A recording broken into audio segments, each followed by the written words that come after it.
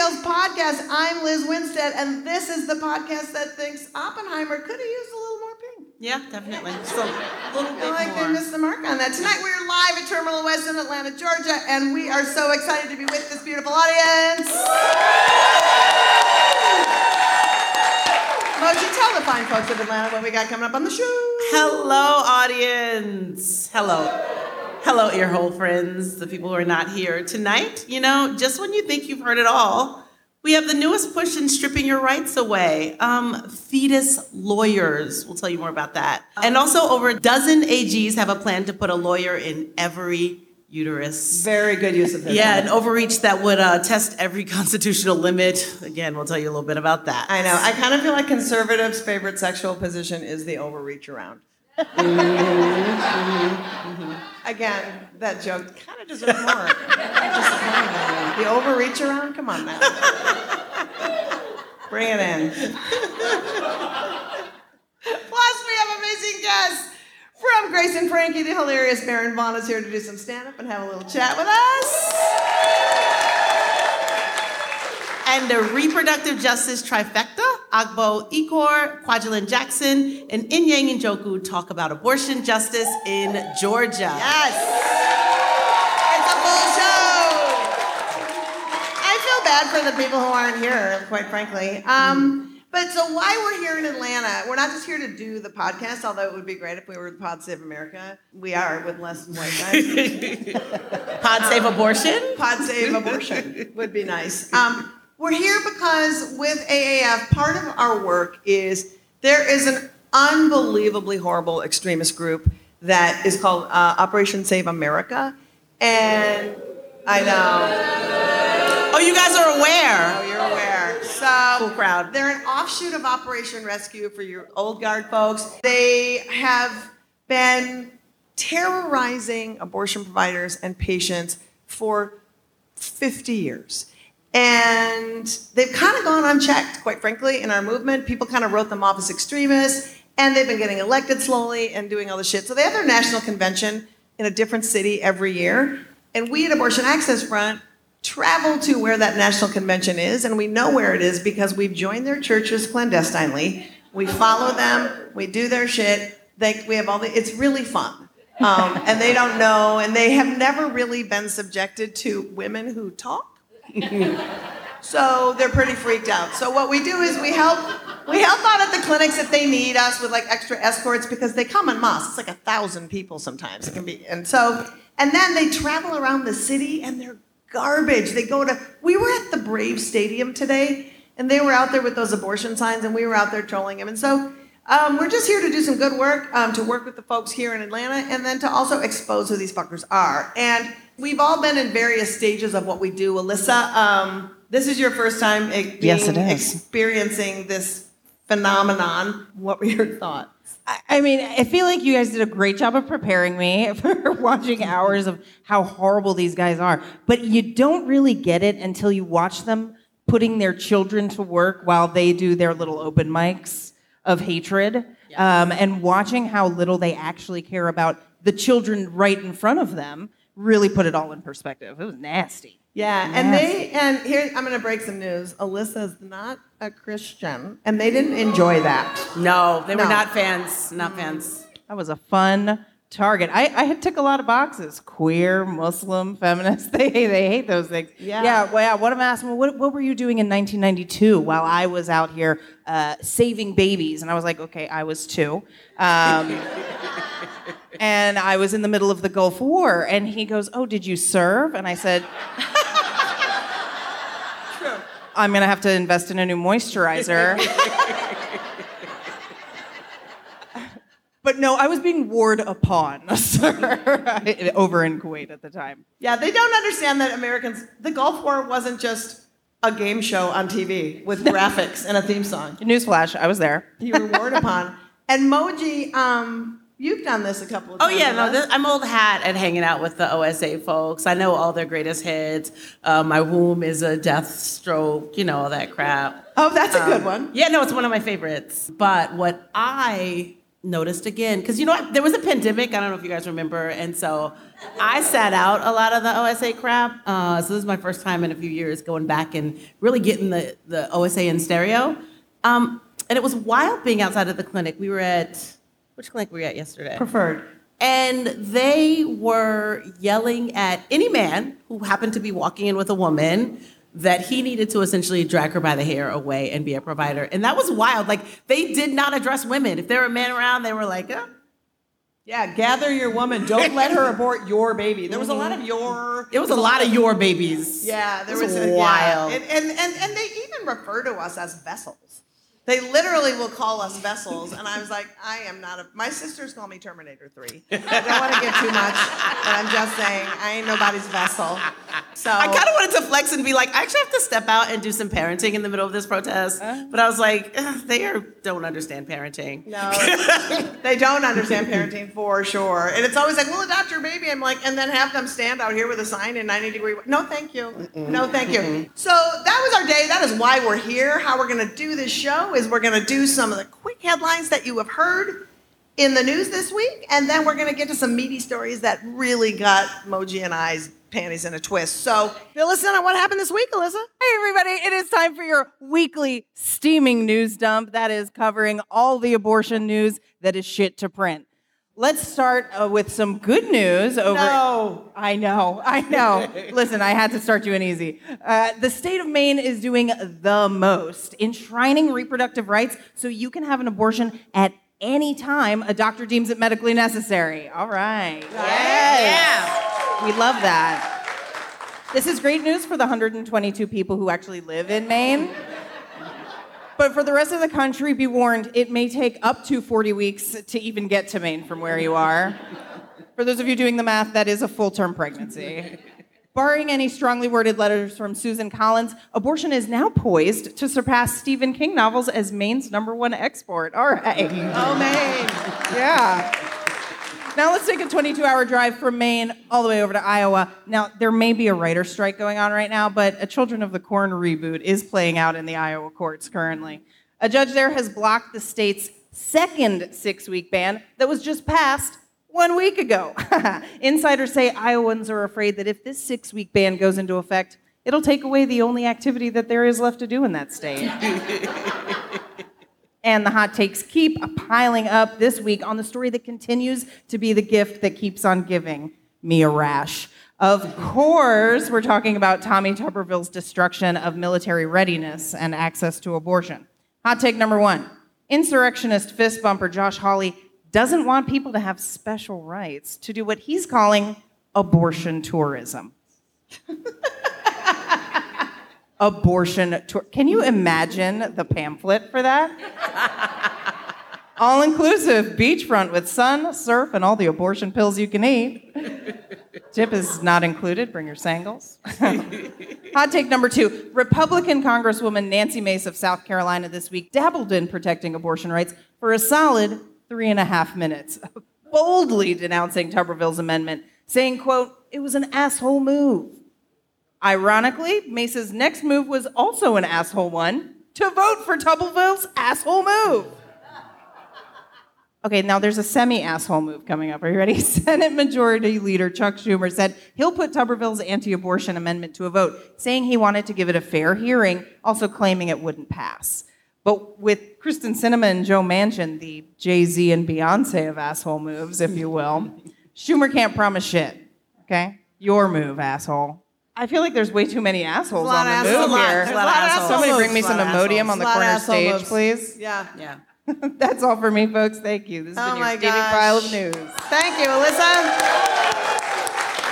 The thing that is sort of startling is that we can do a weekly podcast and there's shit we don't mention because we don't have enough time. Oh my gosh, it's so much. I know. It is so much. And so we have so many stories that Moji and I, there was 2 that we both were like, we have to drill down because there was slight mention of it on the news, but they just didn't hit what we needed to get to. So Moji, you want to kick off with the first one? Absolutely. This is one that got my panties in a twist. 19 attorneys general are super butthurt and wrote an angry letter to the Department of Health and Human Services because, wait for it, the federal government plans to step in and tell them they cannot force other states to hand over people's medical records when they travel for legal abortion care. Yeah, wait for it, it gets better. These states pass bounty hunting laws and abortion trafficking laws and HRT bans, and now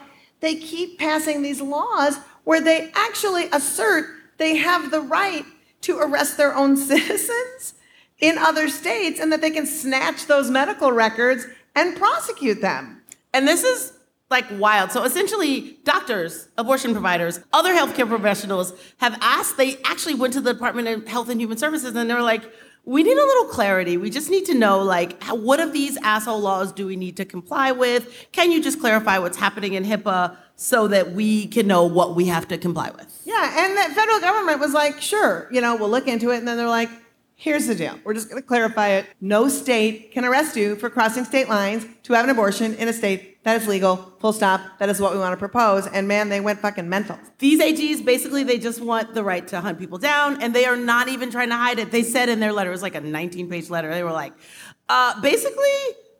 doctors should not be empowered to decide whether reproductive health care that is lawful in the state they provided in is lawful in the state they provided in. They were like, doctors don't know. How would they know? There's no way for them to know.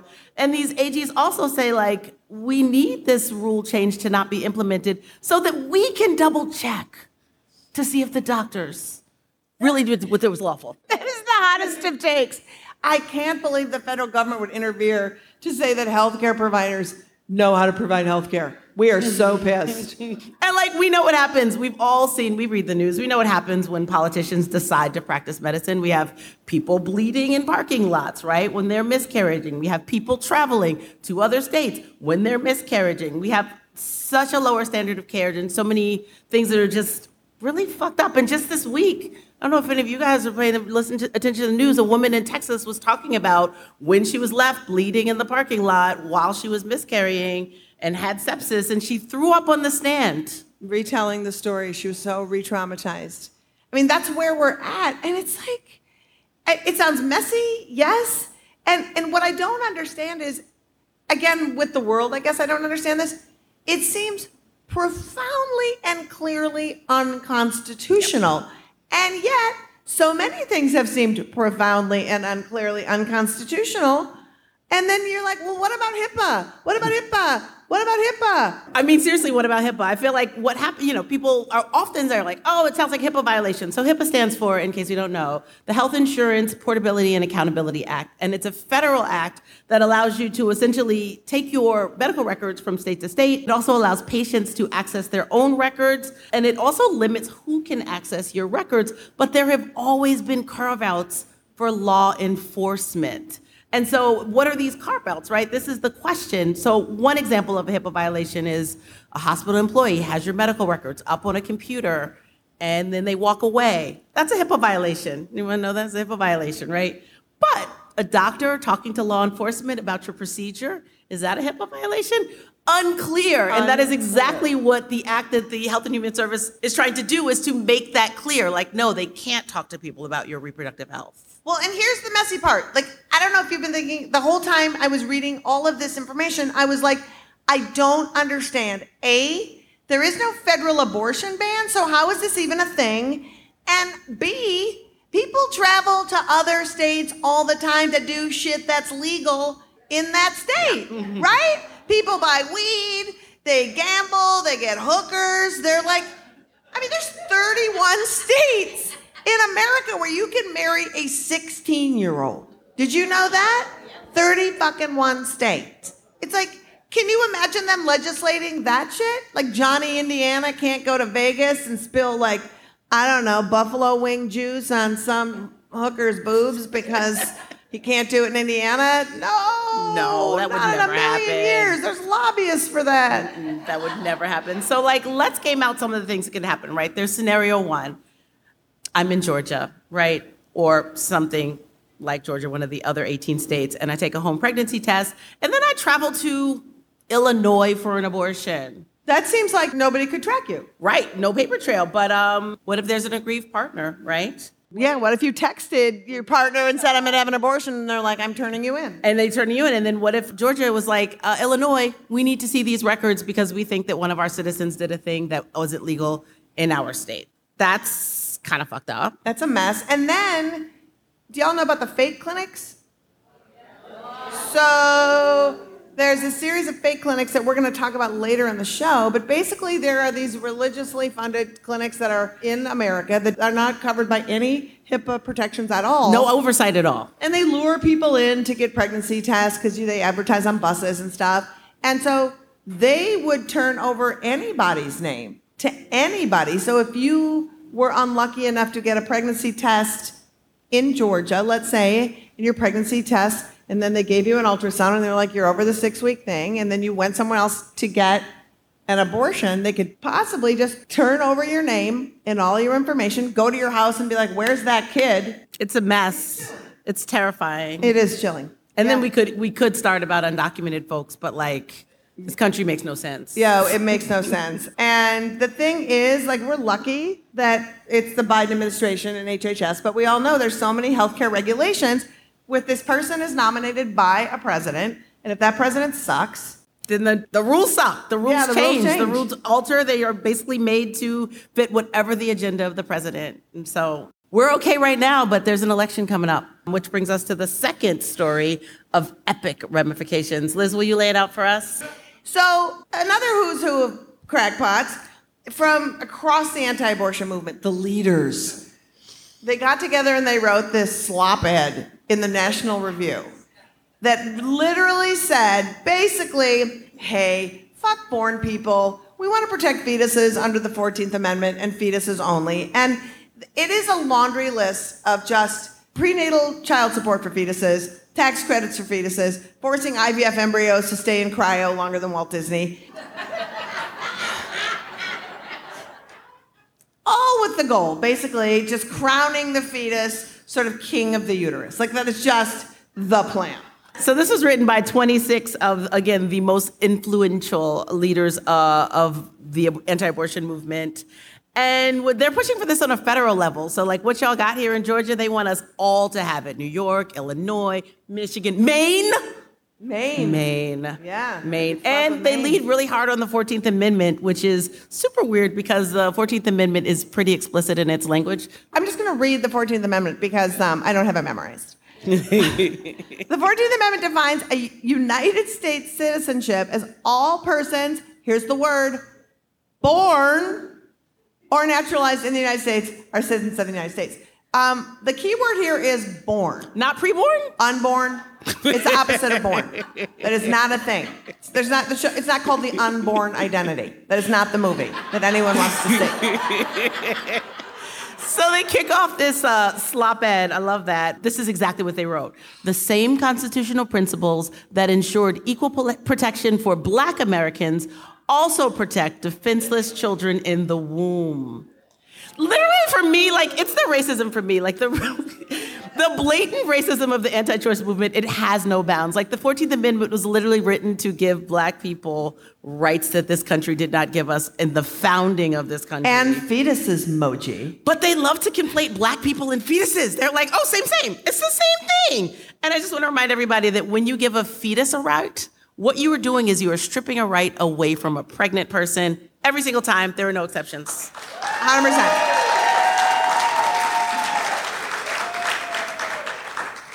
And there's a laundry list, and we kind of ran it at the top, but like there was a couple of carve-outs that we just wanted to highlight because it is fucking bizarre. So one is basically every batter blast into a uterus becomes a child with all of the rights and privileges and equal protection in state and federal laws, full stop. So that's just basically weird. Yeah, and they want to ensure that anytime a fetus is not birthed, somebody gets punished with fetal homicide, wrongful death, child endangerment. There's more. Yeah. There's more. It's like you are not allowed to have a pregnancy that doesn't come to full term for any reason without having somebody investigating you. I mean, that is where we're fucking at. And I'm just gonna drop really some hot take. This is a terrible Love idea. a hot take. terrible idea. And also, not only is it a terrible idea, it's already happening. Like, all this shit is already happening. Yep, Parvati Patel was sentenced to 20 years for self-managed abortion in Indiana after seeking health care after her abortion. A woman, Brittany Pula, just 2 years ago was sentenced to 4 years because she miscarried, and they think maybe it had something to do with drug use. Really unclear. They're not clear. But also, I just want to say, too, we don't talk about abortion enough to say things that are really profound. And one of the things that we need to think about is, if that person was doing drugs during their pregnancy is theirs. And we cannot be judging people based on what they do to... If we believe in full bodily autonomy, we have to believe in full bodily autonomy. That is what we believe. So I just want to say that this, their behavior shit, no. Is bullshit and fetal personhood. Yeah, some tainted, drugged out sperm doesn't get any call outs. No. No. Over it. That was in Oklahoma, but my favorite, and by favorite I mean one of the more horrifying, is in Alabama. Marsha Jones was shot by someone else while pregnant, and because she'd initiated the fight that resulted in her being shot and ended her pregnancy, she was indicted for fetal homicide laws. The shooter, nothing. I don't even think they got a tap on the wrist. But she was indicted, and if political pressure had not come to bear, she would be in jail. Yep, she would be in jail. And the big finish to the list is, of course, a lawyer for every fetus. Yep, they, quote, want to ensure that children in the womb are afforded due process and legal representation in judicial proceedings. Like, all Americans. You know who they don't want that for? People who do drugs. Or anyone, really. Literally ever, right? anyone. And so, if you're like, who are these people and why do they have any kind of op-ed in the National Review or anyway, like, who are the leaders of the pro-life movement? Well, we're just going to tell you a few of them because they're epic. And it's going to sound like they're fringe, but they're not.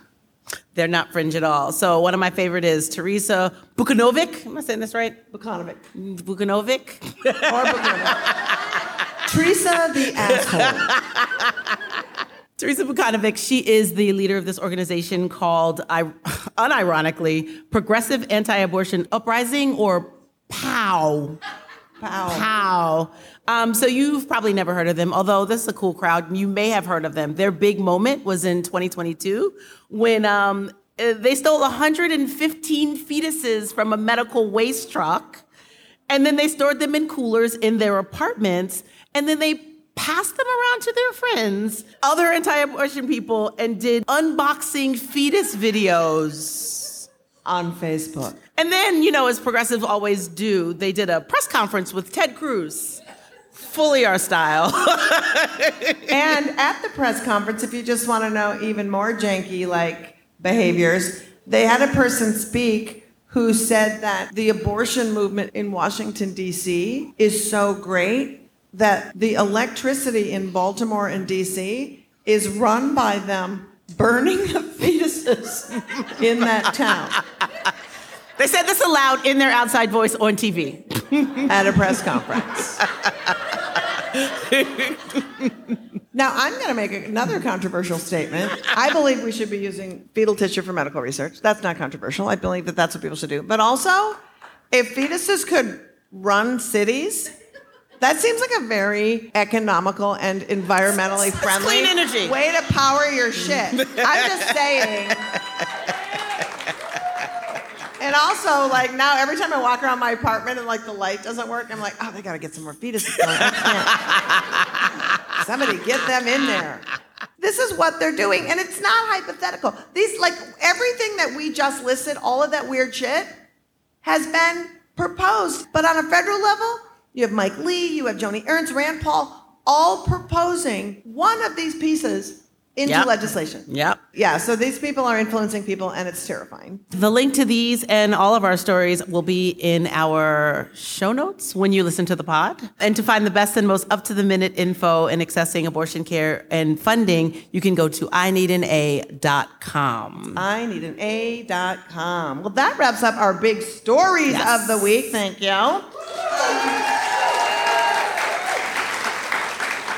And we are about to take our first little break, but before we do, we cannot go out without letting you know how we're supported to do this podcast. I mean, we couldn't do it without the help of our fake sponsors. And we are so lucky because tonight we have one of them with us to actually tell you about the product. So please welcome, to help with all of your fetal litigation needs, the TV lawyer from It's Always Sunny, Brian Unger.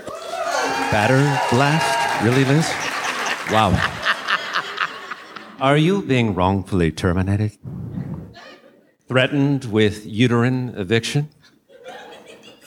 Don't panic. I can help.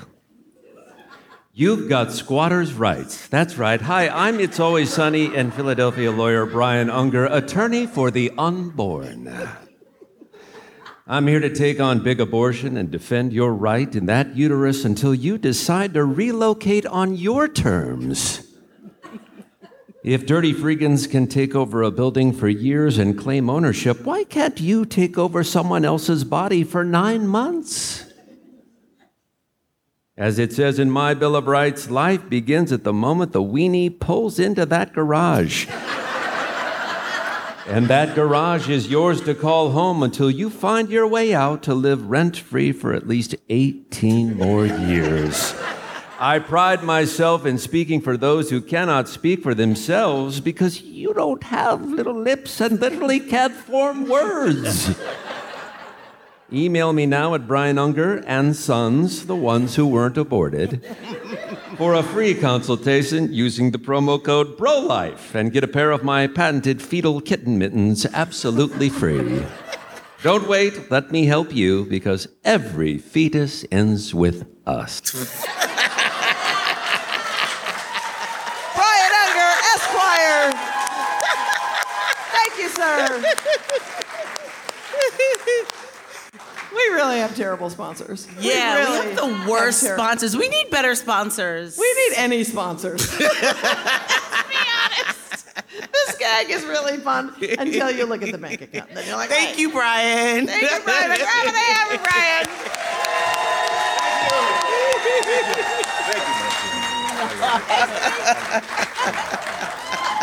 Brian Unger, everybody.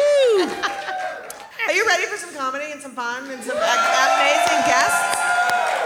I feel like you are. Our next guest is a dear friend of mine. I'm so excited that he gets to be here with us tonight, and you get to hear a little bit from him. He's a comedian and actor that you know from Grace and Frankie and the Mystery Science Theater reboot. Please welcome the one and only Baron Vaughn. Thank you. A round of applause for Liz Emoji, everybody. I love that you said yes to come on the abortion podcast. And I think the question is, why? Why? Why? Why?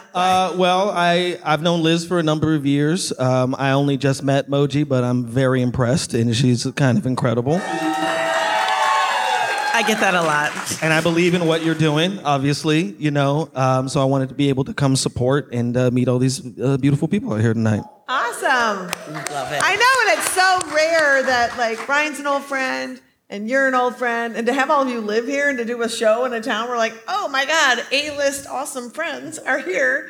It kind of makes it really special. It is the A, so. It's an A. Well, you're my A-list friend. We're in the A. You're in the A. Yep. Okay, so I do think when you got Grace and Frankie, Oh, yeah. right? And I was like, how the fuck is Baron doing a show with my two feminist icons? And why am I not doing a show with my two feminist icons? Bitch, stole your look. I was like, you are really treading thinly, my friend, on my career. That's not the question, though. We just thought that was I funny. was just something I needed to get off my chest. I have a question. Okay, wow. So Jump in. you have recently moved to Atlanta from Los Angeles. And we know that moving to Atlanta at least was part of your dream for you. And of course that dream was to vote for Herschel Walker. I'm kidding. I just. Truthfully, though, are you loving your time in the Peach State? Is it a dream?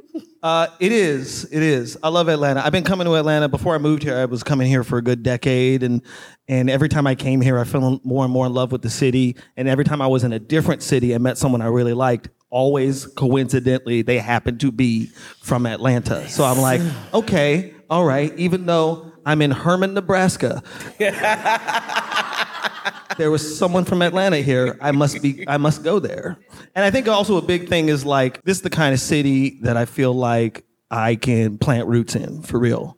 And this is the kind of place, this is the kind of city I want to raise my children in as well. Atlanta, I'm trying to figure it out because I feel like everybody I know here is super cool. Yep. Right? That lives here and that I've met and I come here and I mean, the activism is like inspiring. Like the people you're about to see talking are like people who like shaped how I do this work. And then, just like America, there's some shitbags. It turns out, that you're just like, wow, how do you get like Raphael Warnock and Marjorie Taylor Greene in the same sandwich? I mean, it's like, I know. It's like you just drive a little bit and then that shit happens. And I think almost every state is That's like that. the biggest thing that I keep hearing from people from Atlanta. It's like, if you go 20 minutes that way, it's going to start getting strange. So I'm like, okay, so don't go 20 minutes that way? Exactly. And I'm like, okay, good. But I feel like that's everywhere. I split my time between Brooklyn and Minneapolis. And you drive 20 minutes outside of the city and you have George Santos. And you're like, oh, yeah, that guy. Yeah, that guy. And it's the same with Minnesota. You're just like, what is going on? So I think it's just like that 20-minute drive might be, don't ever drive 20 minutes. I was going to say, just stay in the city. Drive 30 and get past that horrible Yeah. thing that happens at 20 minutes. But okay, so I cannot talk to you about your career without talking to you about the wild-ass show that you and I did in New York. So Baron and I did this off-Broadway show called Wake Up World that was a satire of morning shows. I think we have a picture of us from it. Lil Liz, Lil Baron. Your name was Hope Jean-Paul. No, I actually said, my name is Hope Jean-Paul. I'm actually the second, so I'm Hope Jean-Paul the second. And I was Davis Miles. That's right. Davis Miles. And it was the most, it was a show that was kind of ahead of its time. And the funny thing about it is that Brian Unger did a show that was very similar 3 years before that. So it was like this show that kept happening. We did a show every Monday. We wrote a new show live based on the news. And your character was a pompous asshole. Yep. Typecasting. My character was a vapid shitbag. We'd say things that were just, I mean, it was really just like, it's just funny because sometimes you see character descriptions. It's like, they're a teacher who has a dark past, but the character description is like, vapid asshole. That was vapid asshole.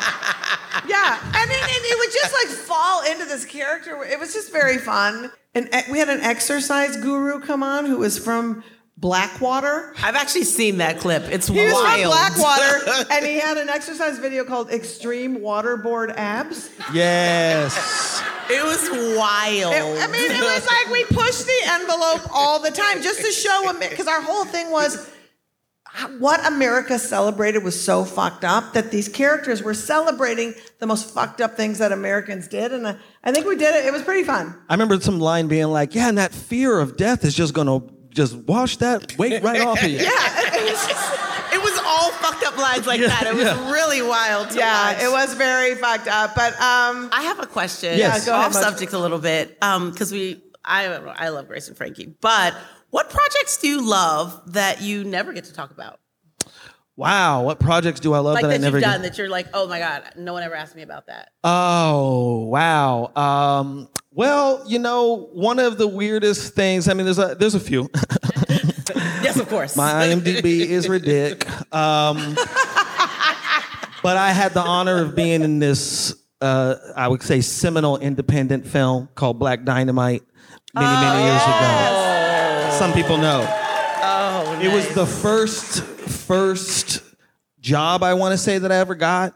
And I really did I was living in New York at the time. It shot in LA. And I paid my whole way to be there because I'm like, I got to be in this movie. I remember reading the script and they cast me in it. If you haven't seen the movie, check it out. If you have seen it, I'm the first scene of the movie. It's a take on blaxploitation films, but they also play with the conventions of everyone outside, like how the politics outside of the set influences the set. Like there'd be stuff like the actor playing Black Dynamite doesn't want to do this scene. Like that's kind of like the meta thing. So my take was, my bit was that like, they're doing these blaxploitation movies, but a lot of the professional Black actors were like super duper New York theater people. So they did not sound like they were from the streets. At all, and that was kind of the bit that I did, where it was like, I will slap you up and down these streets. I come from the hood, sucker. Stuff like that was kind of like my bit. And I love that I got to do this like crazy meta sort of thing. And I would get recognized by the weirdest people. I remember one time, actually, I was hanging out with Liz in Brooklyn, and I went down, there was this restaurant downstairs, and I went to get a burger, and Common was there. And he was with Serena at the time. Williams? Yes. Do you have to say Williams? No. She is it's like recognizable. saying Beyonce Knowles. The teenage witch. And I thought Beyonce, wait a minute, Johnson? Knowles. Oh, okay. I thought you meant Beyonce I went to high school with. But yeah, Common and was down there with Serena, and I noticed them. I was like, was that Common? With Serena? Well, okay. And I got my burger, and as I was about to walk out, Common was like, excuse me, brother? And I was like, yeah. And I came over, and he was like, were you in Black Dynamite? And I was like, yes, I was. And I walked out with the confidence of a man with 2 burgers. What was hilarious about that is we would rehearse the show at my apartment all the time. And it was just, and so Barron comes up to my apartment with a hamburger, and I was like, did something happen to you? I got recognized. And he said, yes. And I was like, did you get robbed of the 3 things that you watched? I was like, robbed of my insignificance. You were stunned. Yeah.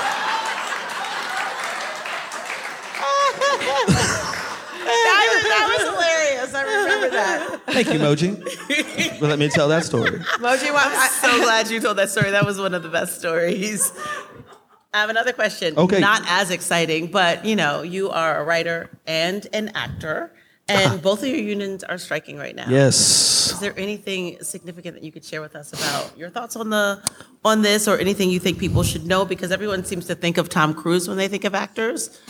Yeah. I mean, that Common story is a perfect example of like, I am the quintessential working class actor. I've been in enough things that people just think that they know me. That's a thing that happened, all the time, where people see me on TV and they go like, hey, you work downtown? I'm like, no, I don't. Do you know Jimmy? I don't. Jimmy owes me money, though. I'm like, I don't know that. I don't know Jimmy. I don't work downtown. You are lying, but you tell Jimmy I'm coming for his ass. I'm like, I don't know what you're talking about. Grace and Frankie like, oh, that's what. I know. Sorry. It's so embarrassing when you have to say, maybe you saw me on that thing. I remember there's a friend of ours, and Victor Varnado is a Black albino man, okay? And he's been in a lot of movies. And I remember one time walking down the street with him, and his family stopped us. They're like, you are in stuff. And he was like, what? And he's like, what are you in? And he was like, I was in the Days. I was in Adventures of Pluto Nash. She's like, Pluto Nash, that's what it is. You like that movie? And the daughter was like, I don't like that movie. But that is kind of like, these are the people that we get recognized. We're the middle class that has sort of like lost our livelihood in a lot of ways. So it's like the work that we're doing, we're not being compensated for it in a way that we can survive. I'm currently broke. After being on the longest running Netflix show, we beat Orange is the New Black by 3 episodes, I think. So it's kind of like, thanks. But like, it's kind of one of those things where I can get recognized, but like, that's the kind of thing that makes me go, okay, people were watching this, but of course Netflix was always notoriously tight about what the numbers were, because their metric, I always felt like they were making it up, but they were definitely hiding it from us. Right. Because if we knew how many people were watching the thing, then they knew that we would have some kind of leverage. So that's the sort of thing that people are hoping to change. And the fact that the WGA and SAG are both on strike for the first time is for the first time in like since 1960 or something like that. Yeah. That's indicative of like bad labor practices, right. So yep. Things got to change, and it's kind of amazing. It's part of a larger labor movement that is happening worldwide, so it's kind of incredible. And it's like, I often say to people, as we talk about the strikes, because I mean, we're both 2 union strike right now. It's like we're in, but memorize the amount of money these studio executives make, and do not have a conversation about without mentioning that David Zaslav makes $287 million, and don't have a conversation that Ari Emanuel makes $210 million a year. This whole story is about the greed of what these people make on the backs of working writers and working actors, and fuck them. Fuck them. So, if you were, I don't know if it's true for you, but I was reading somebody, and it was saying, I got a Netflix show, and I can't remember what the show was, and they said, I have never gotten a raise working on a streaming service. My salary stayed the same, right? And so it's like, oh, those are the things that happens. If you have worked on a show that's streaming and you haven't gotten a raise in 4 years, there is no other industry where you don't get at least a COLA raise, right? At least a cost of living raise. And so it's that kind of stuff where it's like, Jesus, they make a lot of money off the backs of people. And it's and then they own your ass. So thanks for sharing that about because I just feel like it's a lot of folks hear it and they read about it and they see it on Entertainment Tonight. And the both sides, there's abortion both sidesism that's terrible, and the second bad both sidesism is, well, there's both sides in this whole union thing, and it's like, there is not fucking both sides. There's greedy people, and then there's people just saying, can I have a raise and make a living wage, please? Well, I mean, kind of like the national, I guess, tendency of union busting, I guess it's been going on for decades. Yeah, it has been. And they've really destroyed the idea of union and labor in the minds of the general public. Yeah. And so I'm happy that these are the things that are being discussed right now. Yeah. Well, Baron, thank you so much for joining us. You are a joy and a delight, and it was so great to see you. Thank you. You are awesome. Thank you, darling. Baron Vaughn, everybody! Baron Vaughn! All right. And we will have a link to all things Baron Vaughn in our show notes for the listeners at home. That's exactly correct. Guys, this is one of my favorite parts. For those of you that listen to the pod, you know what's coming. This is when we play the party game that is faster than Monopoly and more fun than Taboo. That's right. You know what? All you people here, 6 degrees of abortion, everyone? Yes. And this is where I take a story ripped from the news or such. And Liz has 6 chances to somehow link it to abortion. I'm doing it publicly. Publicly. She's doing it live. It's not my strongest, but I'm really excited about it. We're all excited about Barbie Hyman. No? Barbie Hyman? Barbenheimer. Barbie Hyman is also very I'm sorry, exciting. English isn't my first language. No, I think, can we start calling it Barbie Hyman? I'm going to call it Barbie Hyman. Because I think we all wonder about that. So Oppenheimer's coming out Oppenheimer. the same day as Barbie, which I'm 3,000% more excited about. But an actor that I love is in it, Cillian Murphy. You may have no heard idea of him. who that is. Oh gosh, well, he's in Oppenheimer. He's kind of a big deal. Everybody else, he was in so many other movies I love. I am like a pop culture dumpster fire. So let's try it. You know what? Do I have to tag that? Easy way. Nope, just Oppenheimer. Tag Oppenheimer to abortion. 6 tries. Okay. I'm going to go a really stupid way that's going to bore everyone, but I feel like I'm going to do it. Okay. So I can't really tie Oppenheimer. I probably could, but I'm not going to try. It's Christopher Nolan. I don't know who that is. I don't know who that is. Who is that? He's a director. Oh, yeah, I saw him. I just saw him kind on of a big Entertainment deal. Tonight. Oh, yeah, he did other movies I haven't seen either. So many movies. That Matt Damon, he did, I didn't see The Matrix. He did The Matrix, is that him? No, Okay. absolutely not. Who Never. is he? I don't know shit. He did the movie where the walls were sliding. What was the one? That was the Guy Pearce movie. That's what I meant. He What? did the guy, Memento. No. Yes! Yes! Yes. It's the blind leading the blind Yes. up here. No, I know. This is always a disaster because Mochi goes, this is an easy one. And then she'll say one of those Chris's who's famous. Any of the Chris's. I don't know any of the Chris's. I know all of the Chris's. I know none of the Chris's. I don't know shit. We can talk Chris's. Riverdale. I'm a mess. Anyway, tie Riverdale to abortion. I got you. Okay. So here's how I'm going to do it. one of my favorite songs by an artist named Billy Bragg. Any Billy Bragg fans? It's called Great Leap Forward.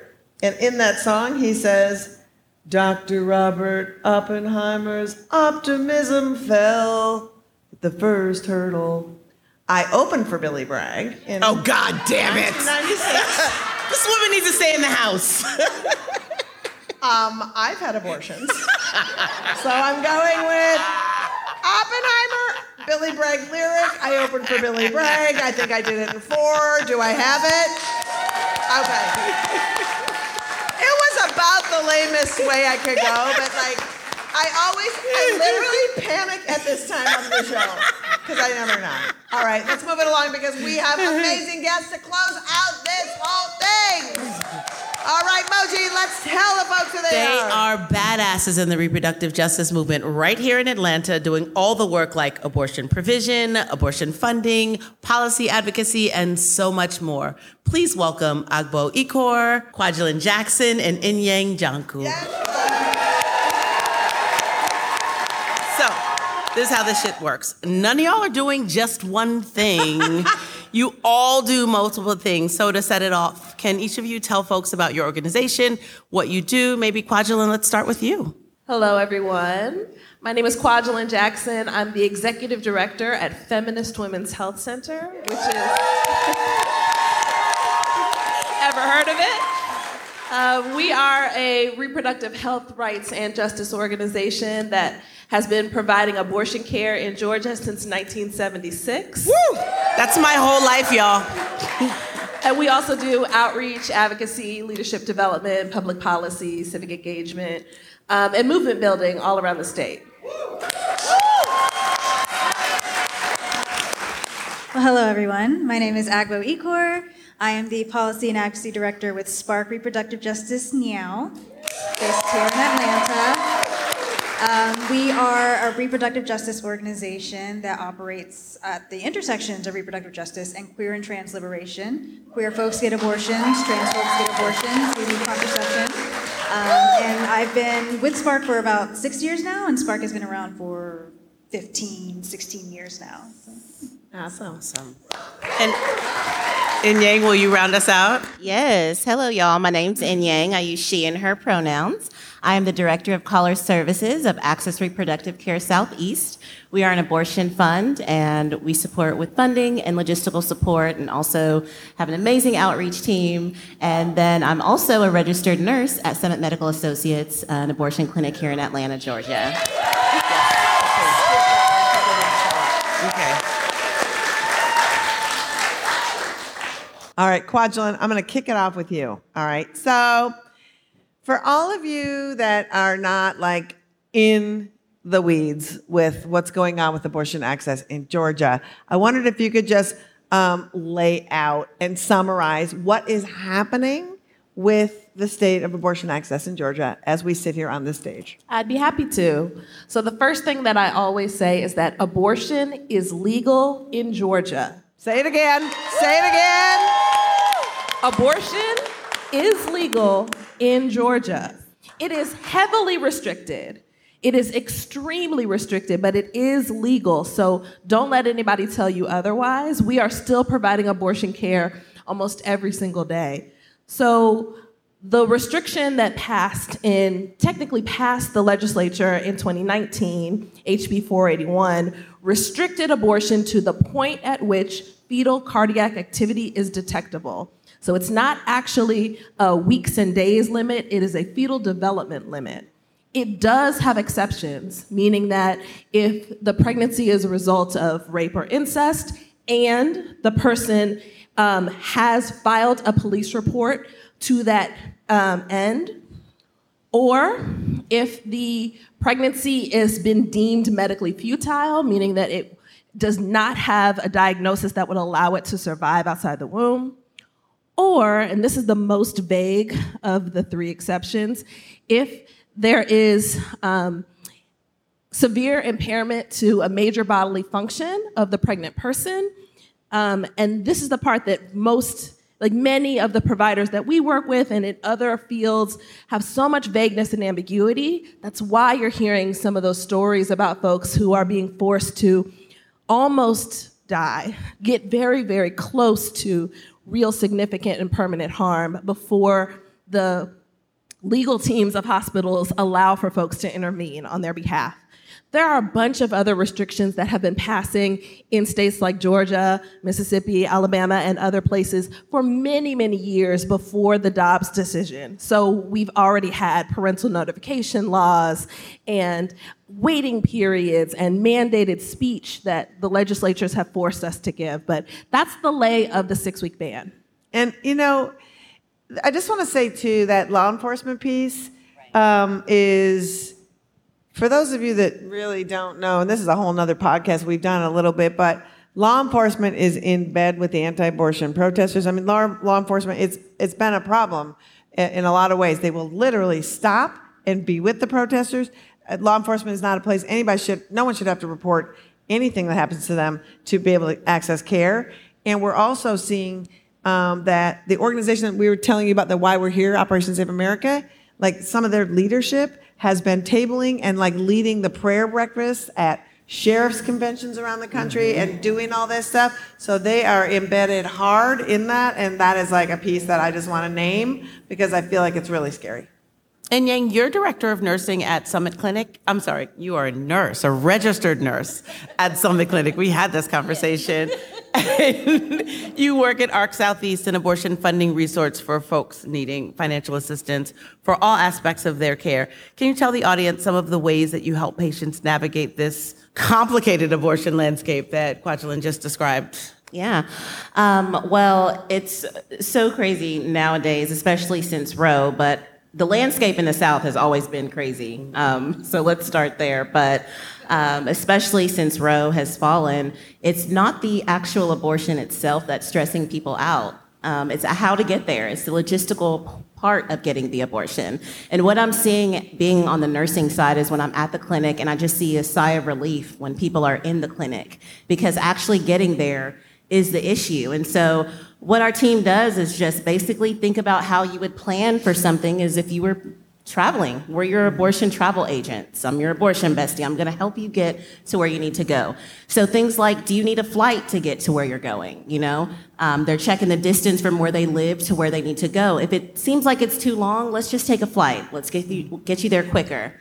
Do you need to have someone with you? Sometimes at clinics, you have to have an escort to sign you in. So if you're flying there and you don't have a car, what's that person going to do while you're at your appointment? Do I need to call the hotel and ask for a later checkout?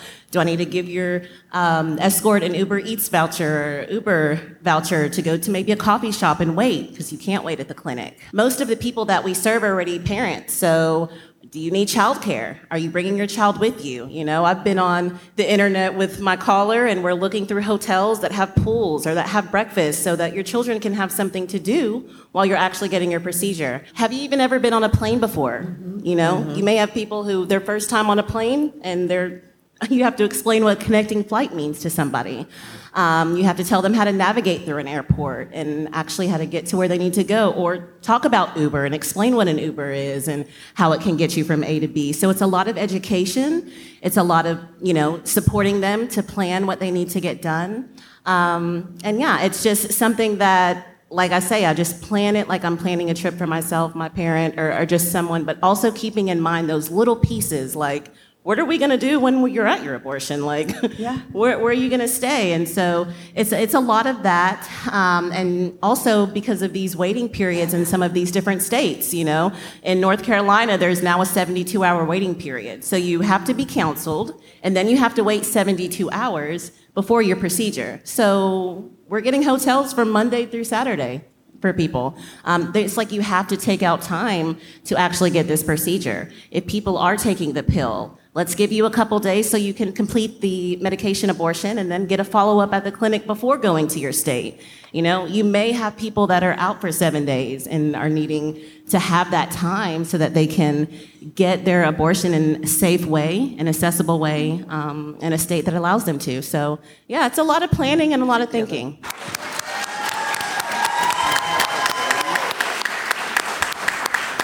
talk about things and sort of assisting people, we talk from a place of privilege, this baseline of privilege, where you don't think about what if someone, English isn't their first language, what if they've never been on a plane? Like all of those things are so crucial to remind folks that, well, when Roe fell and everybody was like, I'll offer my room to somebody, I'll drive you someplace. Somebody should have a dignified abortion that they get to choose who their people are that they travel with. And you have to explain to a bunch of people, let's say you do need financial help or, you just need anything. The least amount of stories we should force somebody to have to tell about their abortion should be the goal. Your level of need shouldn't make somebody have to tell over and over again. Because isn't the goal to keep your own, to be able to have a dignified abortion? That's the goal. Yeah, that's the goal. So thank you. Ken, I guess, Panchaling, as you deal with patients, can you talk about what kind of toll these bans and this sort of travel have on the patients you see or your staff? So it certainly has been really confusing to a lot of people. We certainly keep abreast of like what's happening at the legislature, just like you all do. We read these bills beginning to end, typos and all. But your average person is trying to understand what's happening from the internet, from their friends, from the headlines, and trying to understand like all of the things that are required. So we get calls from folks who legit don't understand what's happening, why they can't have what they need. Oh, my friend told me that 2 years ago she came to you and it was fine and it was great, and why can't I come? Or we have people travel from other parts of the country, because even with a restricted state like Georgia, people are still coming to Georgia, where abortion has been totally banned. So they've come, they've gone through all the logistical support with an abortion fund like ARC Southeast or someone else. They've gotten all their things together. They get to us, they get to the ultrasound, and then sometimes we have to tell them no. Sometimes we have to tell them, we are so sorry, but we can't care for you anymore from this point. We can try to help you get somewhere else. And that is devastating. It's heartbreaking. So people are already being denied care where they live, and then they come to someplace else thinking there's going to be respite, and they're denied a second time. And we are telling them, actually, it's going to cost you more for you to figure out how to go to the next step. So that's really like upending for a lot of people. Our staff have been incredible. I just want to say that, frontline staff, I know that you will say the same. Frontline staff in independent abortion providers are some of the hardest working, most creative, most compassionate people that you will ever meet in your life. And so their ability to make a way out of no way, their ability to absorb all of the complex emotions that people are bringing in with them, their ability to navigate through a wall of protesters where they're coming into work every single day, all of those things, they are incredible champions. And yet, so many clinics across the country that were in states where abortion has been banned have been forced to close or have been forced to pick up and move, leaving behind a talented, dedicated, highly skilled workforce who now have to figure out what else they're going to do. And there are people who are in clinics now who are going to work every day not knowing what might happen. Is the legislature going to do something worse? Are we actually bringing enough revenue to pay everybody? Right. Are we going to have layoffs next week? So all of that insecurity on top of the incredibly hard work of abortion provision anyway, I could not be more grateful for the people that I work with every single day. At Abortion AF, we love abortion providers because we know that they do a lot of the really important hard work of caring for people, caring for their neighbors a lot of the times. Agbo, I wanted to ask you, you are working in coalition to pass something called the Reproductive Freedom Act, which would put reproductive freedoms into Georgia law. It would repeal the Georgia restrictions to abortion care, and it would hopefully expand access to care. And this is awesome, but there's a GOP majority in both chambers and the governor, and it just got one more vote harder. Who is this person that switched parties? So we want to know, A, who is this person that switched parties? But also, why are you working so hard on a bill that has such a slim chance of passing? Yeah, so Representative Misha Maynard, never heard her name before, honestly, before the past couple of days. She's been a mess. Never heard of her. She's been a mess. Really? She sounds like a total mess. And also, stop copycatting that other asshole in North Carolina. Right. Trish Gotham. It's Turncoat. giving temper tantrum, take her ball and go home. So she switched parties because I guess she was having some discrepancies with fellow Democrats over school voucher programs and things like that. And yeah, it's shitty, but that's just the reality. But to answer your second question, I live in Georgia. I did this work in Georgia. So any abortion advocacy, advocacy for trans folks, advocacy for queer folks, it's going to be an uphill battle. So I am not unfamiliar just with that notion of why the fuck are we doing this? Can I cuss? Yes. 1,000%. Did you just get here? Have you been listening to anything we fucking said? For fuck's sake, what are you even? Awesome. So when it comes to bills like the Reproductive Freedom Act, just reminding folks that back in 2019, HB 481, Georgia's 6-week abortion ban, it passed by 1 vote. In the state of Georgia, it barely passed. And that's a testament to all the amazing advocacy that the amazing organizations did on that bill. Spark, ARC Southeast, Feminist, NAPOF, all of these just amazing organizations, I definitely haven't named them all, who did the work, who wrangled these legislators to really try and make sure that this bill did not pass. Unfortunately, it did end up passing, but the fact that it passed by 1 vote in the state of Georgia. So thinking about that sort of gives me more momentum and it gives me hope. And I'll also say this, legislators, yes, they hold a lot of power, a lot of influence, but I really want to emphasize that the power is with the people, y'all. We're the ones who tell the legislators what to do. They work for us. So when we introduce a bill like the Reproductive Freedom Act, even knowing that it might not pass, I try not to think of it as, this policy that we want to get passed, or this bill we want to get passed. I think of it more as a notice that this is the future that we are trying to build. This is the future we're going to see. We're just letting you know. That's right. So I try to think about that. That's really what keeps me optimistic about it, especially dealing with legislators who oftentimes, they're not listening. Yep. And they're very apparently just not caring about these issues, especially when you're up there talking about your experiences. It can be very, very disheartening. But we're dreaming of liberation. That's right. We're dreaming of a better future. And if we keep that dream in mind, we know that whatever they got going on, we know that we're right. We know that we're going to win. And yeah, that's all. That's what we do. We will win. Yep.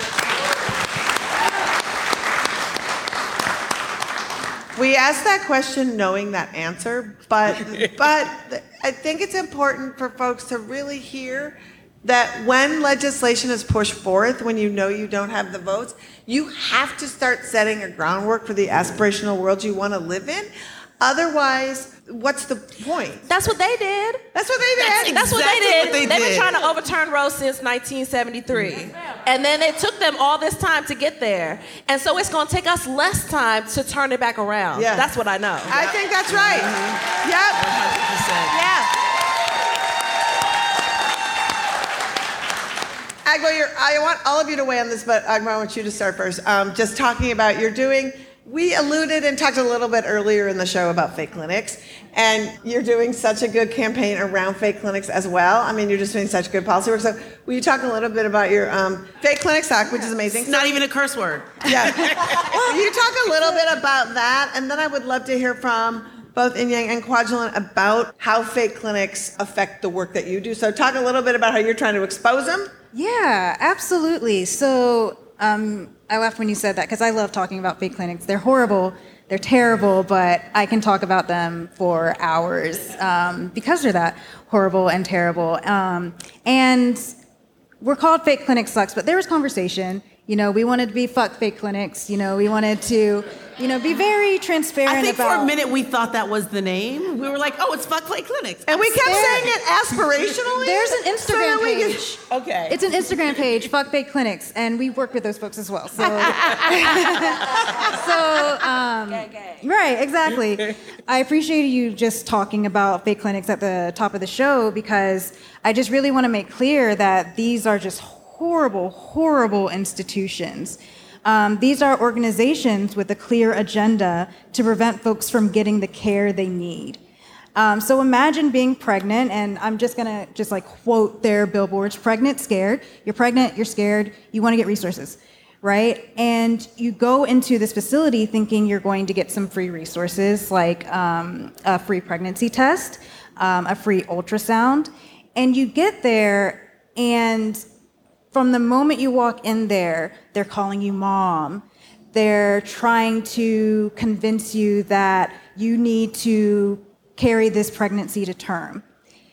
And I really want to emphasize that these are not medical providers. So we mentioned before, they do not have to keep your information private. And they won't keep your information private because, again, they have an agenda.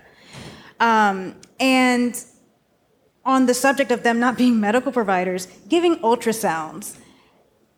Can you imagine, or just a rando giving you an ultrasound?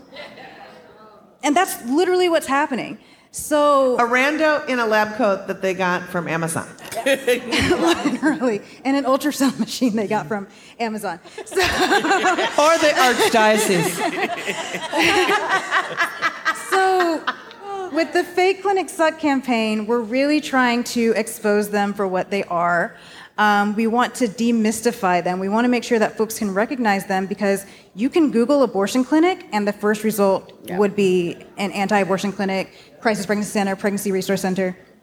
And that's terrifying when you're really just looking for care.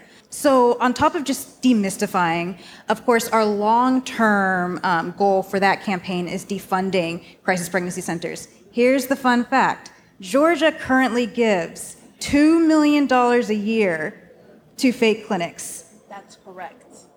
$2 million. Yeah, but it sucks.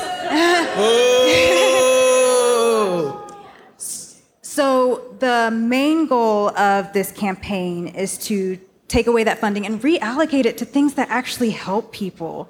I would love that money to go directly in the hands of pregnant folks who just want help, especially in Georgia. Our maternal mortality rate, y'all, that money could be used for so much better things. So right now, we're really at the stage of trying to mitigate the harms they're doing. We know that it's going to be, of course, an uphill battle, as we've talked about, to defund crisis pregnancy centers. Right now, we really want to focus on making sure they can't lie to people, making sure they can't lie about the services they offer. They can't position themselves as medical clinicians or that they can't tell people that they provide these services when they don't. Right. We want them to be transparent that they do not provide abortion care, they do not provide contraceptives, anything like that. So right now, our main goal of the campaign is to hopefully pass policy to make it so, that crisis pregnancy centers can't lie to folks. And just from the base level, as consumers, we don't want to be lied to, right? That's really where we are with the campaign. I'm very hopeful that we can be successful. We have legislators who are interested. And this is an issue that enrages enough people that I feel like we can get enough energy and momentum and enough rage to really make change. I encourage everyone to go to the Capitol come 2024 during legislative session and just let your folks know that this is not okay. What are you going to do about it? And if you start, sign up with Spark, you can find out when to go to the Capitol. You don't just wander up to the Capitol and be like, hey, who do I talk to about fake clinics? There's like a whole sitch. But make sure that you go and sign up and get your asses on these mailing lists because these people are going to bring you a better Georgia, and it's up to you to let them and be part of it. Like, I think that is super crucial. And I just want to quickly ask both of you just to talk a little bit about, like, I know you've seen patients who have initially started their journey at a fake clinic and what that means. If you could just each quickly just talk a little bit about, like, what that looks like. Yeah, so some of the patients would have gone or do go to those clinics, and they are telling them that they are farther along than they actually really are. So, I mean, they could say you're 12, 13 weeks, and then, they're like, well, I just want here to get an ultrasound just to check, and they're really like 4, 5 weeks, can still get an abortion in this state. And so the misinformation is just crazy. Or we'll have callers on the funding piece that will call us and be like, yes, I'm going to this clinic, and they told me to call y'all to get funding, and I'm like, oh, that's not a real clinic, and I just want to let you know that this is a fake clinic. And they're like, oh, well, I told them I was getting an abortion, and they told me to call y'all for help. And it's just like, oh, so you know what you're doing, and you're still having these people call us, and it's sick, but that's what happens. Well, one of the things that I also wanted to name is that they are also causing harm to people who want to continue pregnancies. Yes. Because they are not medically trained, because they are not able to accurately read an ultrasound, because they are shaming people about having sex outside of wedlock, or who their partner is, or all of these other things. And so they can't accurately diagnose someone with preeclampsia or an ectopic pregnancy or any of the other issues that might cause them to delay care that would help them to have a good birth outcome. So for people who claim to care so much about birth, like, you would think that they would at least be invested in making sure that pregnant people had everything they need to be well. But they don't have that either. Mm-mm. They don't have shit. They literally don't have shit. Everything they have you could get at a dollar store, except for the ultrasound machine. Can I say one more thing? I just want to also name that there is at least one, example of a reproductive justice resource center for pregnant folks in Bloomington, Indiana, called All Options. Yes. Where they are providing folks with abortion funding, counseling, diapers. They have a milk bank. Like, they are supporting people through pregnancy, parenting, abortion, and adoption. Literally all options.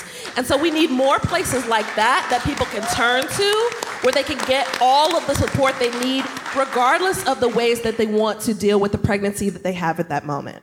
The work that the three of you do is so important. Can you quickly, everybody, say where people can find you? Yes, we are at SparkRJ now on all of our socials, so you can look us up on Instagram, Twitter. You can also find us at sparkrj.org. And we are feministcenter.org. We are at FWHC on Twitter. We are at Feminist Center on Instagram. They are not matching. I think we're on TikTok, but I don't really be knowing what's going on TikTok, so I couldn't really call it. But yeah, certainly you can sign up for our newsletter. You can, get involved in all the work that we're doing. All of us work really closely together, so you get on anybody's list, you on everybody's list. Yeah. Yes, you can go on our Instagram at ARC Southeast, and then, you can look us up at Summit Medical Associates. And for the listeners at home, we will put all of this info in our show notes, and you can hear it then. Before we do take questions, I just want to say, do you feel better knowing this is the leadership of your state? Like, honestly, it's so amazing.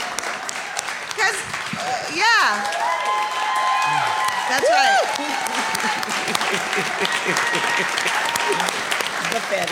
I mean, it's really true. And the reason we do this podcast is because it's so massively frustrating to not hear from the people who are doing the work, and to hear, conversely, people go, why isn't anyone doing anything? And it's like, what the fuck are you talking about? People are doing shit all the time, and you don't ever get a chance to meet them. So thank you. And we have questions. It's happening. Hi there, I'm Sarah. I'm actually a registered nurse as well, and a doula. And as someone who has performed CPR on a dying pregnant person, I believe that abortions can save lives. Do you guys find that you're encountering more people having abortions, not medically speaking, at home? Because the resources are out there on the internet. Do you find that these people, when they're stuck not finding the resources with you guys, are they taking things into their own hands? Again, I've helped so many people lose their pregnancies and whatnot in the emergency room. And so we see a lot of that, but it's on the back end, So I do think that there's a lot more good, clear information about medication abortion, about self-managed abortion that is available to people. And so I think that there are certainly more conversations happening. I know in our clinic we're seeing more people choose medication abortion as opposed to procedural because they understand it more and they feel like it's the right choice for them. I don't think that self-managed abortion is a replacement for in-clinic care. I think we need more options as opposed to fewer. But I definitely think that there are many ways for folks to be supported and cared for, to manage their abortion care in a way that is dignifying to them, as Liz was talking about before.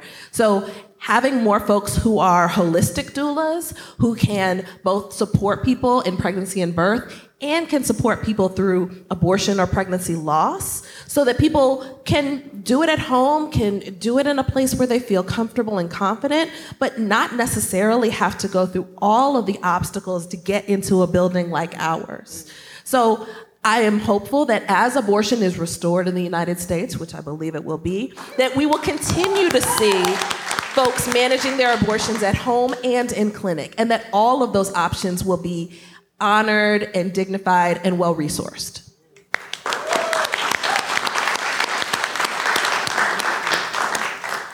Just a simple question. Can you speak a little bit to the impact that protesters and targeting and harassment and stalking and violence has on your staff, in the 3 minutes that we have, and potentially also your patients, just so folks have an idea of what that's like? Well, at our clinic, there aren't many protesters because we're in the back, but I know that whenever I'm an escort for people and I go to other clinics, even for me, myself, it's uncomfortable. So even imagining the person that I'm supporting, I know it has to be worse. And there was this one time that I was an escort for a caller. So when you're an escort, you sign them in to get to their appointment, and then when they're done, you pick them up.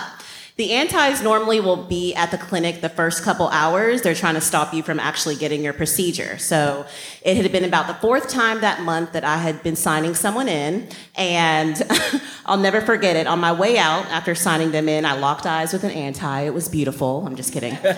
We locked eyes. He had his megaphone in one hand and his hand on his hip in the other, and he looked at me. Mind you, it had been 2 weeks into the month, 14 days. And he screamed into the megaphone, "Well, this is the fourth time this month." And I was just like... So people in the parking lot were staring at me. It was loud. I got a little embarrassed. You got me there, buddy. But then I was just like, oh my gosh, this man thinks I've been pregnant 4 times in 14 days. And I wanted to say something to him. I wanted to educate him. And because all the other people in the parking lot were like, oh my gosh, the people that were escorting. So he was spreading that misinformation, that violence. And I was just like, yeah, I'm gonna let him believe I can do that. So, it is crazy and how they are they remember me, from just signing someone in.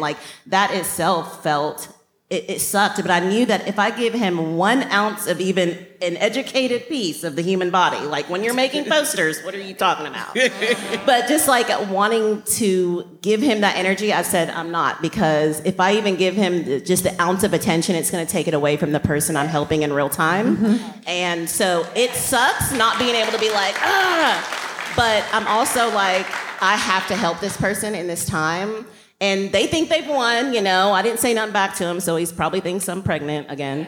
But just knowing that I have to support that person, it makes me not focus on those people. Yep.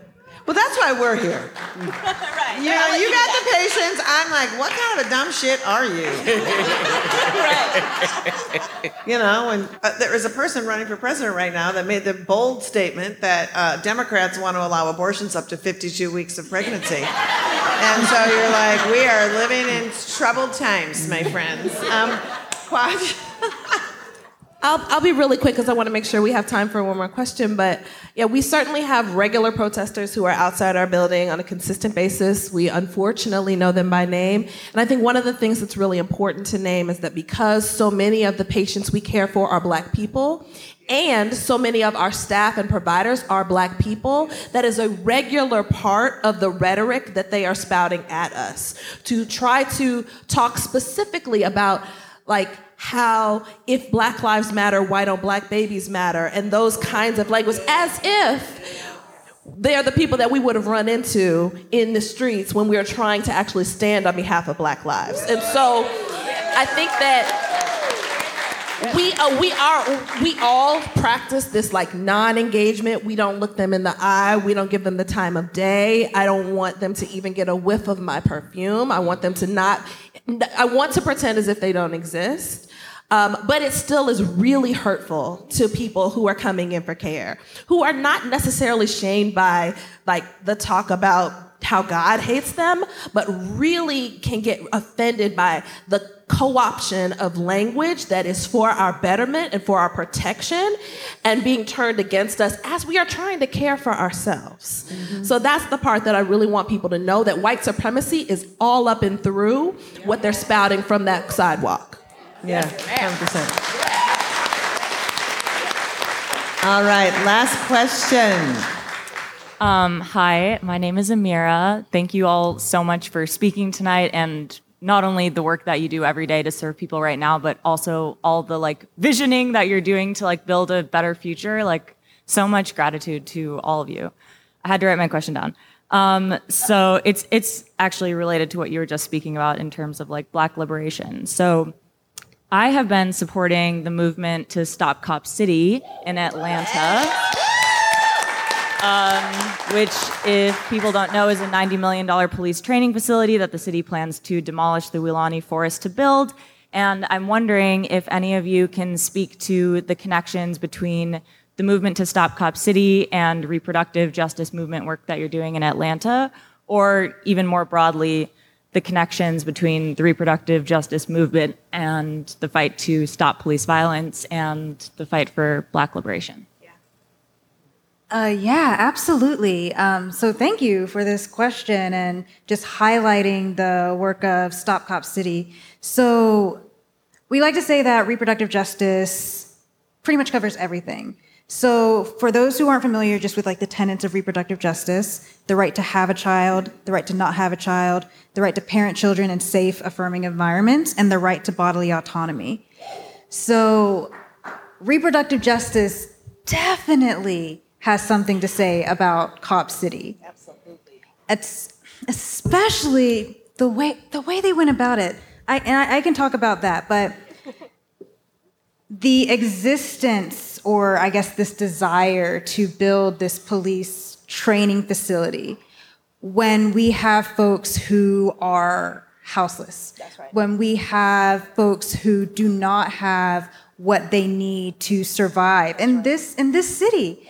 And to give $61 million to this facility that would train more officers to commit violence against our communities, that is an RJ issue because you can't raise children in that kind of environment. If you're afraid that anytime your young Black child is going to school out in the streets, that they're going to be criminalized, that impacts your decision on whether you want to have a child. That's right. So Stop Cop City is a reproductive justice issue. It really, really is. I really want to emphasize that. 100% a reproductive justice issue because it impacts how we're able to make these decisions about our lives. It impacts the resources we have available to us, and not even to talk about like the environmental impacts of this thing. So again, thank you for just raising that. And I'll say that Spark is in conversation and partnership with Stop Cop City folks to get our folks out there canvassing. If you are a resident of Atlanta, please sign the petition to get this referendum on the ballot come November. Because we need these signatures, y'all. We need to make sure at the very least our voices can be heard instead of these backdoor dealings and money being spent on things that we didn't want. Right. So. I'll be really quick. I'll try my best. But I want to echo everything that Agbo said, but I also just want to emphasize that part of the reason that the reproductive justice framework was formed was because the choice narrative was not sufficient to actually explain the conditions that we live under. And so if you have to choose between watching your children be gunned down in the street and terminating a pregnancy, that's not actually a choice. If you have to decide between bringing another child into your household and paying your light bill, that's not actually a choice. If you have to choose between treating your cancer and remaining pregnant, that's not a choice. That is you dealing with the conditions that you find yourself in and doing the only thing that you can do to survive. And so what we actually need to do, in addition to protecting and restoring access to compassionate abortion care and all reproductive health care, we also have to change the conditions that people live under. And so that includes us actually uprooting the police state that so many Black and brown communities have been trying to survive for decades upon decades upon decades, for hundreds of years. So, actually trying to uproot not just Cop City, but the ways that our communities are being surveilled and controlled and harmed day after day.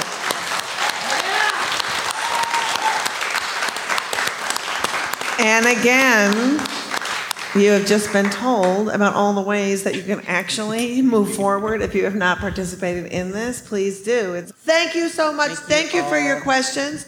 Thank you for coming to the show. And I just want to say, in this room tonight are several people who are working in abortion care from around the country who are here. And I would just like you to give a round of applause to these amazing people who are here tonight, and yourselves a round of applause for SCRD patients working at clinics, working at hotlines, and doing the work, and also to our incredible staff at Abortion Access Front for making all of this happen. So thank you so much. Alyssa, tell people how to leave, what they need to do to make their lives better. Thank you so much to all of our guests. Give it up for Agbo Ikor, Inyang Njoku, and Kwajalein Jackson one more time. For our comedy guests, Brian Unger and Baron Vaughn. So funny. All the staff and volunteers, you, our amazing audience, Terminal West, and everybody listening at home, thank you. One more big round of applause for them.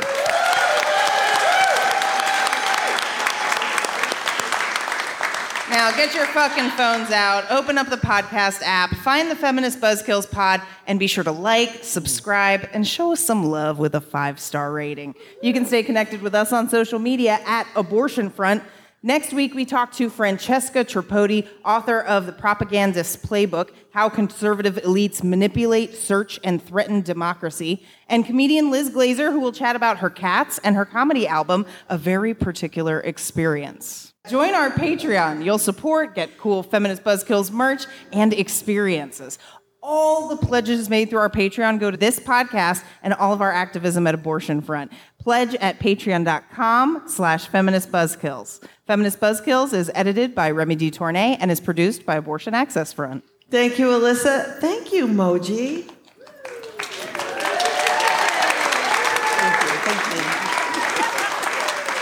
It's fine. This is the longest podcast ever, but I feel like you are the best audience. You're still happy and alive. So we're going to leave you with a little treat. We leave you with someone who is a joy and a delight, and we're so thrilled they're alive. Tonight, it's the former National Director of Operation Save America, Rusty Thomas, who shows his whole ass by demanding women never show theirs. The gender sin, when it comes to the female, is to control, manipulate, and dominate the male. I'm going to say that again. You have manhood, their inherent weakness, passivity, and irresponsibility. For the woman, it is to dominate, manipulate, and control the male.